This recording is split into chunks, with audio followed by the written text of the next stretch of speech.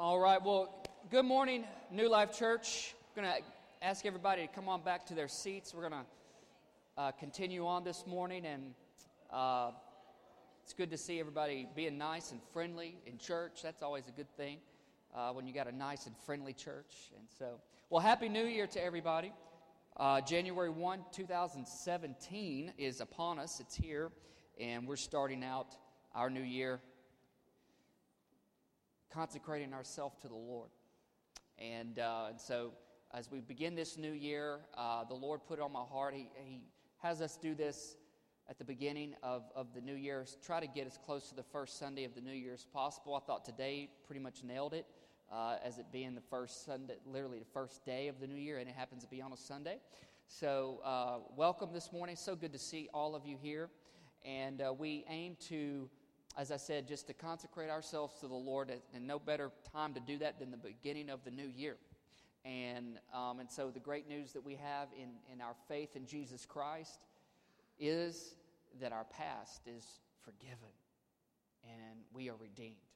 And our hope is in Christ, therefore our future is in Him, and heaven is on the horizon. And living this year, being determined to live this year faithful to the Lord. And to set this up today, I want to read a short passage out of the book of Ezra, Ezra chapter 7. And one of the things that we like to do on this beginning of the year is I like to pray for every family, every individual that's here today. And there's a special prayer the Lord has given me to pray over you all today. To set this new year up. So we really just call this service the New Year blessing, the New Year blessing. And so let me draw your attention to Ezra chapter 7. Just listen to these few verses here. Ezra was one of the guys responsible for helping Nehemiah to rebuild the walls of Jerusalem and to rebuild the city of Jerusalem after they came out of Babylon. In other words, so they were coming out of a period of darkness and in their life, and they were given a brand new start. In other words, a brand new beginning. And kind of like us today. I know the calendar changes, but sometimes just because the calendar changes doesn't always guarantee a new thing, unless, of course, we have faith in Christ Jesus, who is so good at making all things new. But so we can't, as Corinthians tells us, that we live this life by faith, not by sight. So we don't live by what we see and by how people act and by how people were and how we did things last year or what have you. We're called to live this life by faith. In other words, by faith, there's some things that we don't know. There are some unknowns. There are some steps we're going to take that we don't know about yet. Hindsight is 20/20. You look back last year and you see how God navigated your life and our life, and we're here to where we are today. And so the great news about that is we set ourselves up to live by faith in this brand new year, and to aim to be well-pleasing to the Lord in what He has for us. And so Ezra chapter 7, just listen to these verses. I'm not going to preach a message today. I'm just merely setting us up for a time to pray and to seek the Lord. It says, many years later, there was this man named Ezra. Ezra was a scribe who was well versed in the law of Moses, which the Lord, the God of Israel, had given to the people of Israel. And he came up to Jerusalem from Babylon. He came up from Babylon, coming out into something new. And the king gave him everything he asked for because of this right here. Because the gracious hand of the Lord, his God, was on him. The gracious hand of the Lord, his God, was on him. And so here's what sets this whole story up, and here's what set this new beginning up for them, and what can set our new year up for us in Christ. Is as Ezra, he aimed to live his life to be in agreement with what God wanted to do. Ezra aimed his life to be in agreement with what God wanted to do in his life. In other words, God, whatever you've got planned, whatever you have on the agenda, whatever you have set in your planning book for this year, your calendar book for my life this year, God, I just want what you want. And so that's the type of direction that Ezra as a leader was leading in hopes to lead the people of Israel in as well in this new beginning that they had. And so as a result, we see that it says that God's gracious hand was upon him. So when you and I aim to live our life in agreement, even though we might not know it all, we don't understand it all, can't conceive it or perceive everything that God would have in store for our life this year, but if we just live in agreement, in other words, we get our heart to be in line with God and whatever God wants to do in us and with us and for us, that what it does, it brings God's gracious hand to be upon our life. And let me just tell you this. You don't want to live a day, and you certainly don't want to live a year without knowing if God's gracious hand is on your life.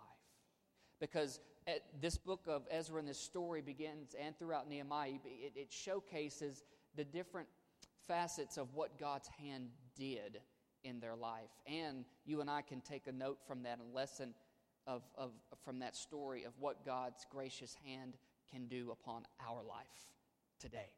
And here are a few things that I just want to highlight quickly. God's hand on our life. It's in the book of Ezra. God's hand on our life brings this. One, it brings favor. It brings favor, a divine influence that no person can stop. Now that is something I want to walk in this year. I want to have on my life. How about you? That I want God's favor on my life. Know that it's divine influence, meaning it's God's finger on me, that no human power and no devil in hell can stop from God's thing happening in my life. Favor. God's hand brings favor. Again, we're talking about being in agreement with what God wants to do.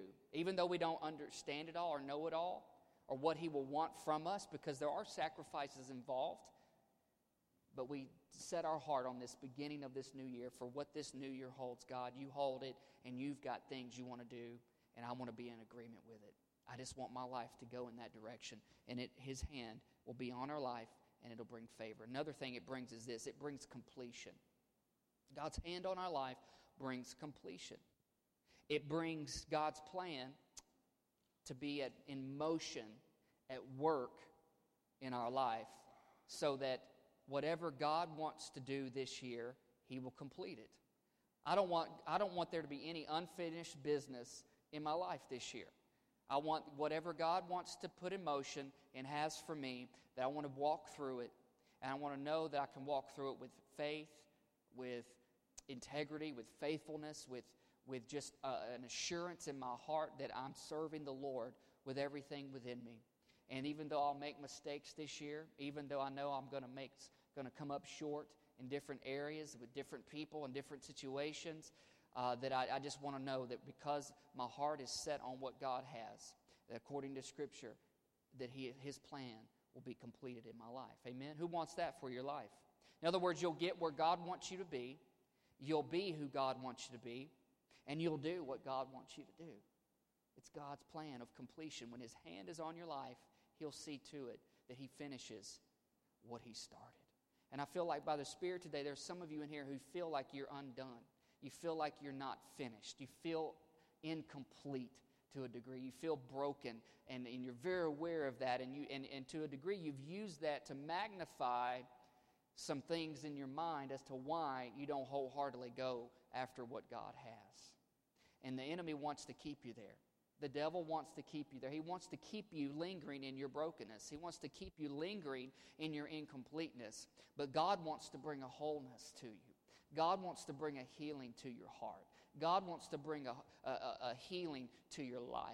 And He wants you to know that in Him, He will complete what He started. That God it does not stop halfway through the process. You look through the Bible, it's a complete from A to Z. He says, I am the Alpha, the Omega, the beginning and the end, the first and the last. So there's a beginning and an end with God. In other words, He completes what He starts. Amen? Here's another thing God's hand brings in our life. When we live our life to be in agreement with God, it brings this. It brings encouragement. Brings encouragement. And really what that word encouragement means down deep is strength and courage for life's journey. Strength to do it and courage to do it. Because sometimes we're weak. We get that. We're weak. We realize I don't have the strength that I need, and I don't have the courage to stand up and actually follow through with what God is requiring me to do. And friends, I want to tell you this, church, I want to let you know today that every single one of us need encouragement. Not just in the very simple part of encouragement. Hey, you can do this. Hey, there's hope for you. Hey, there's always a greater thing that God has. But also, you need the deeper thing of encouragement, and that is strength. Strength to follow through. Courage to follow through. Strength to rise up. Courage to step forward and do the hard things that we don't like to do sometimes. Humbling ourselves before one another. Forgiving other people. Forgiving ourselves.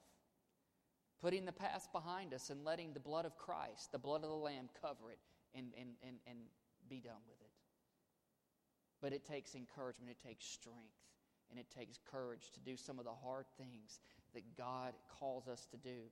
It's not hard because God likes to see us suffer. It's hard because our flesh doesn't like to submit to the Spirit of God. In fact, Scripture tells us in the New Testament that our flesh and God's Spirit are enemies. That's why we don't always do what we want to do. Paul says, I have this war within me. Sometimes I find myself not doing what my spirit has wanted me to do because my flesh dominates. And let me tell you, that happens to every single one. That happens to the best of the best out there. It happens to the best of the best. So don't walk this year, don't enter this year with condemnation. Don't enter this year with condemnation on your life. The Bible says in Romans 8:1, therefore there is now no condemnation for those who are in Christ Jesus. Let Him give you the courage and the strength to rise up from your ashes and to move forward into the glorious things that He has planned for you. Amen? Here's another thing. Number 4, I'm just going through 5 things. Number 4 is this. When we live in agreement with God, what He wants to do, His hand comes upon us and He brings help. He brings help. God promised us, Jesus said this in John chapter 14, 15, 16. He said, I'm going to the Father, but my Father is going to send you the helper, the advocate, the paraclete in the Greek word, which means to help, and that is the Holy Spirit. God did not leave us by ourselves. When Jesus left this world in His flesh and blood and went and left and ascended to heaven, and He's going to come back again, but He didn't leave us empty. He didn't leave us alone. In fact, He said, I don't leave you as orphans, but I'm my Father. If I don't go, the Father can't send you the help that you really need, and that is the Holy Spirit, the gift of the Holy Spirit. And that's what God's hand upon our life will bring. He'll guarantee help. And at the right time, you get the right help from the right God. Amen? Because there's going to be moments in your life this year, all of us, we're going to be faced with some decisions, going to be faced with burdens, going to be faced with challenges. But we're also going to be faced with good things, celebratory things, victory things. And it's how we handle those moments of triumph and victory and celebration says a lot about how we will handle when we go through the challenging times. Because if we don't appreciate and acknowledge that God's hand's on us in the good, then we'll be vacant in the difficult. And that's where we need Him the most. And He sends the help that we need. And the last one is this, 5. Living in agreement with God, aiming to live my life in agreement with what God wants to do. His hand comes upon my life, and His hand brings care. His hand brings care to me. God's protection, God's safety, God's salvation, God's care on our life. And so when we aim to live our life in agreement with what God wants to do, then it welcomes God's hand on us. and when His hand is on us, these different things are available to us. But we have to want it, and we have to humble ourselves before Him in order to welcome that in. Amen? It exists. It's there. God's like, I want to do this. I want my hand on your life because I know what's best for you, and I know what direction you need to go, and I know what you need, and all these different things that His hand brings. He says, but my hand can't come on you unless you welcome me, unless you humble yourself, unless you invite me to be there. I'm not talking about salvation in Christ there, but there's an element of where you look to God to be. Ezra said, the Lord, His God. It was personal. There is a personal relationship that God wants to have with each and every one of us. A very personal relationship. Not one that is just lived corporately as we come together on Sundays, but one that you can have every day of the week, every month of this year. There's a personal relationship that God wants to have. He wants to make it personal. He wants His hand to be on your life. Amen? So, with that in mind, here's what I like to do. This part is a little more different, perhaps, than what we're used to in our church, but I want to lead us through. It's a little more liturgical, and that just means there's a little more back and forth between me and you and me today, and over the next few minutes, and then I'm going to invite you to come forward, and we'll give instructions for that, so that can lay hands on you and can pray a blessing over your life this year. But here's where we're going to start with. First, if we're going to get to I want God's hand, then we have to do some acknowledging things first. There's some things you and I have to do, and that is we must have some confessions of our heart. Here's the thing about us. I'm not asking anybody to blurt anything out, okay? Because you probably don't want certain people to know some of the stuff you got going on in your heart. But here's the reality. God already knows. But God can't get His hand on you until He has your heart. And He gets our heart when we're willing to confess. And so what I mean by that is this, is acknowledge this. In 2016, I fell short. I fell short in different ways. The Bible says in Romans 3:23 that Paul says, all have sinned and fallen short of the glory of God. So take this to heart. You are not the only one who fell short. You, individually, you are not the only one who fell short. This entire room, everyone in it, has fallen short in 2016. If you feel like you have not fallen short of the glory of God in 2016, then please come up here, take me out of my seat, and take my spot. And me sitting in this seat does not mean I haven't fallen short. It's just an acknowledgement that, hey, we have fallen short. And so we acknowledge our faults, we acknowledge our weaknesses, we acknowledge our shortcomings. And we're going to take a moment as we confess what Paul says fall short is simply this: I have sinned. I have sinned against God's word. I have sinned against God. The things where I hopefully have asked for forgiveness from, or maybe I haven't. Maybe I just have been determined that, I've not quite gotten God's help in that area of my life, and I need it. That we confess our sin, and then here's the thing, we acknowledge I need a Savior. I'm not talking about salvation alone. I'm talking about in our relationship with God. The forgiveness that He offers is daily, it's frequent, it's as often as we need it, but we have to take time to confess it. So I'm going to take a moment. Let's take a moment of silence, 1 minute. And it's probably going to seem like the longest minute in your life because it's going to be quiet and you're going to be wondering, is everybody looking at me? But nobody's going to be looking at you because I'm going to ask everybody to close our eyes, to bow our head, to humble our heart. Again, I know this is different for us as our kind of church, but it's intentional. We have to be intentional. So let's take a moment to be intentional and just kind of to yourself, not let's say for everybody to hear, just to yourself. Let's take 1 minute and let's reflect, examine our heart. And we know where the prod of the Holy Spirit is poking. Let's acknowledge that's a shortcoming. And then we confess our faults before the Lord. Just you, your heart to the Lord. Let's take 1 minute.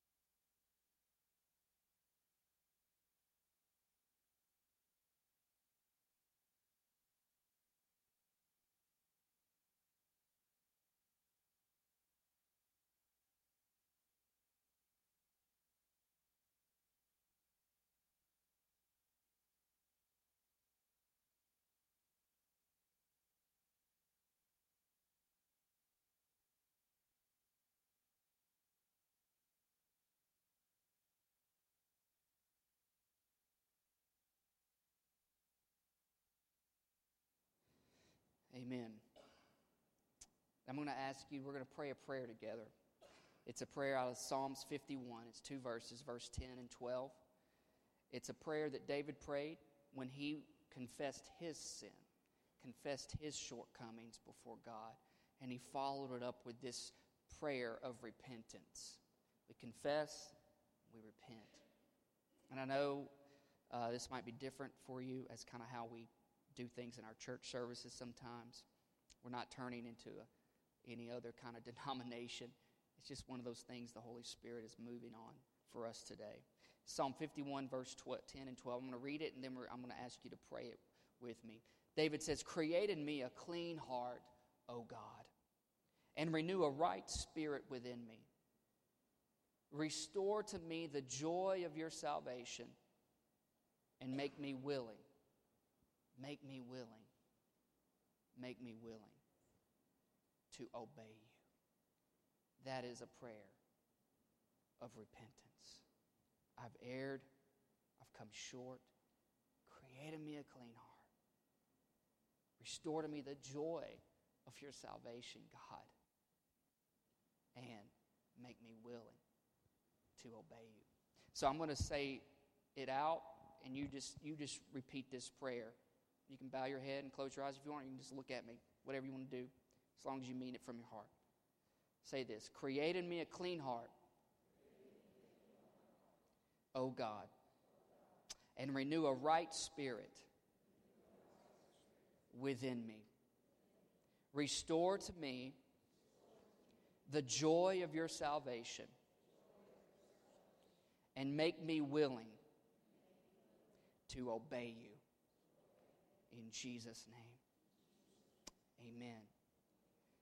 We confess, we repent, and then there's this promise that God gives, and that is forgiveness. Forgiveness. Listen to this verse, Hebrews 4:16.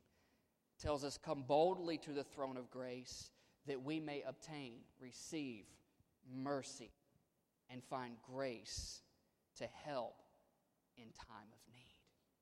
That is a promise of God's word on how God operates. Any given time this year, at any point in any day, you feel convicted by the Holy Spirit to confess and repent any shortcoming to the Lord. He says you can come boldly. You and I can come boldly to the throne of grace, and we can receive His mercy that will help us in our time of need. Amen? We've got this final prayer of forgiveness, and then I'm going to pray. Then we're going to pray over you. I want you to pray this with me today. This is a little bit longer than the scripture we just prayed. But let's bow our heads on this. You can pray this with me. Father God, forgive me deep in my heart. I forgive those who have wronged me. As I have wronged you, I ask you to forgive me. Wash me, and I will be clean. Clean me, and I will be free. Free me, and I will be forever yours. I am your child. You are my God. In Jesus' name, amen. And again, I know that was a liturgical process for us as a church to do. But what I just did is I just led you in a way on how God wants to facilitate a relationship in our life. Because anytime there is a shortcoming in us and God, it brings separation. And God does not want us to be separated from Him. And anytime there is a measure of shortcoming between us and one another, whether it be husband and wife, whether it be friend, brother and sister in Christ, it brings separation. And God does not want His people to be separated. He wants us to have love with one another, for one another, and to be together in harmony, in peace with one another. That this, what I just did, is really simple, is really a practice of our faith as Christians. Is that's what you and I are called to do. We're called to acknowledge our sin, confess it. We're called to repent from it. But in our repentance, we acknowledge we need God's help. And when we do that, we ask God to forgive us. And here's the thing. He tells us He is faithful and just to forgive us. And that as you and I live that practice, live that discipline, live the spiritual discipline of practicing that, what that does, it brings us into greater awareness of God in our life and God's hand upon us. And so today, as we lay, as pastors, as we lay our hands on you and your families, and we pray for you, that I believe it is God's hand coming upon your life to bring you favor, to bring completion of God's plan in your life this year, to bring encouragement that you need, to bring the help you need, and to bring the care that you need in your life that only God and God alone can bring. So I'm going to ask, here's how we're going to do it. Our musician is going to come back, whomever that is designated up first. They're just going to play behind us. And Pastor Prentice, Pastor Lindsay is going to join me here. And we're just going to go kind of row by row. The ushers are going to help show you who's going to be next in line and all that stuff. So what I would like for you to do is not to get lost in just kind of thinking like, what's on the agenda today? What about work this week? What about family this week? Just like you would if I were preaching. Take a moment in your life today, and let's start this year off with being disciplined at being determined to stay focused. And so we're not going to be real long with each family. I'm going to pray a prayer over each household. These things that God's hand brings, favor and so on and so forth. Going to pray these things on your life, and then you can return to your seat. And then as everyone is prayed for, then we're going to have a final blessing over you and as a church body today before we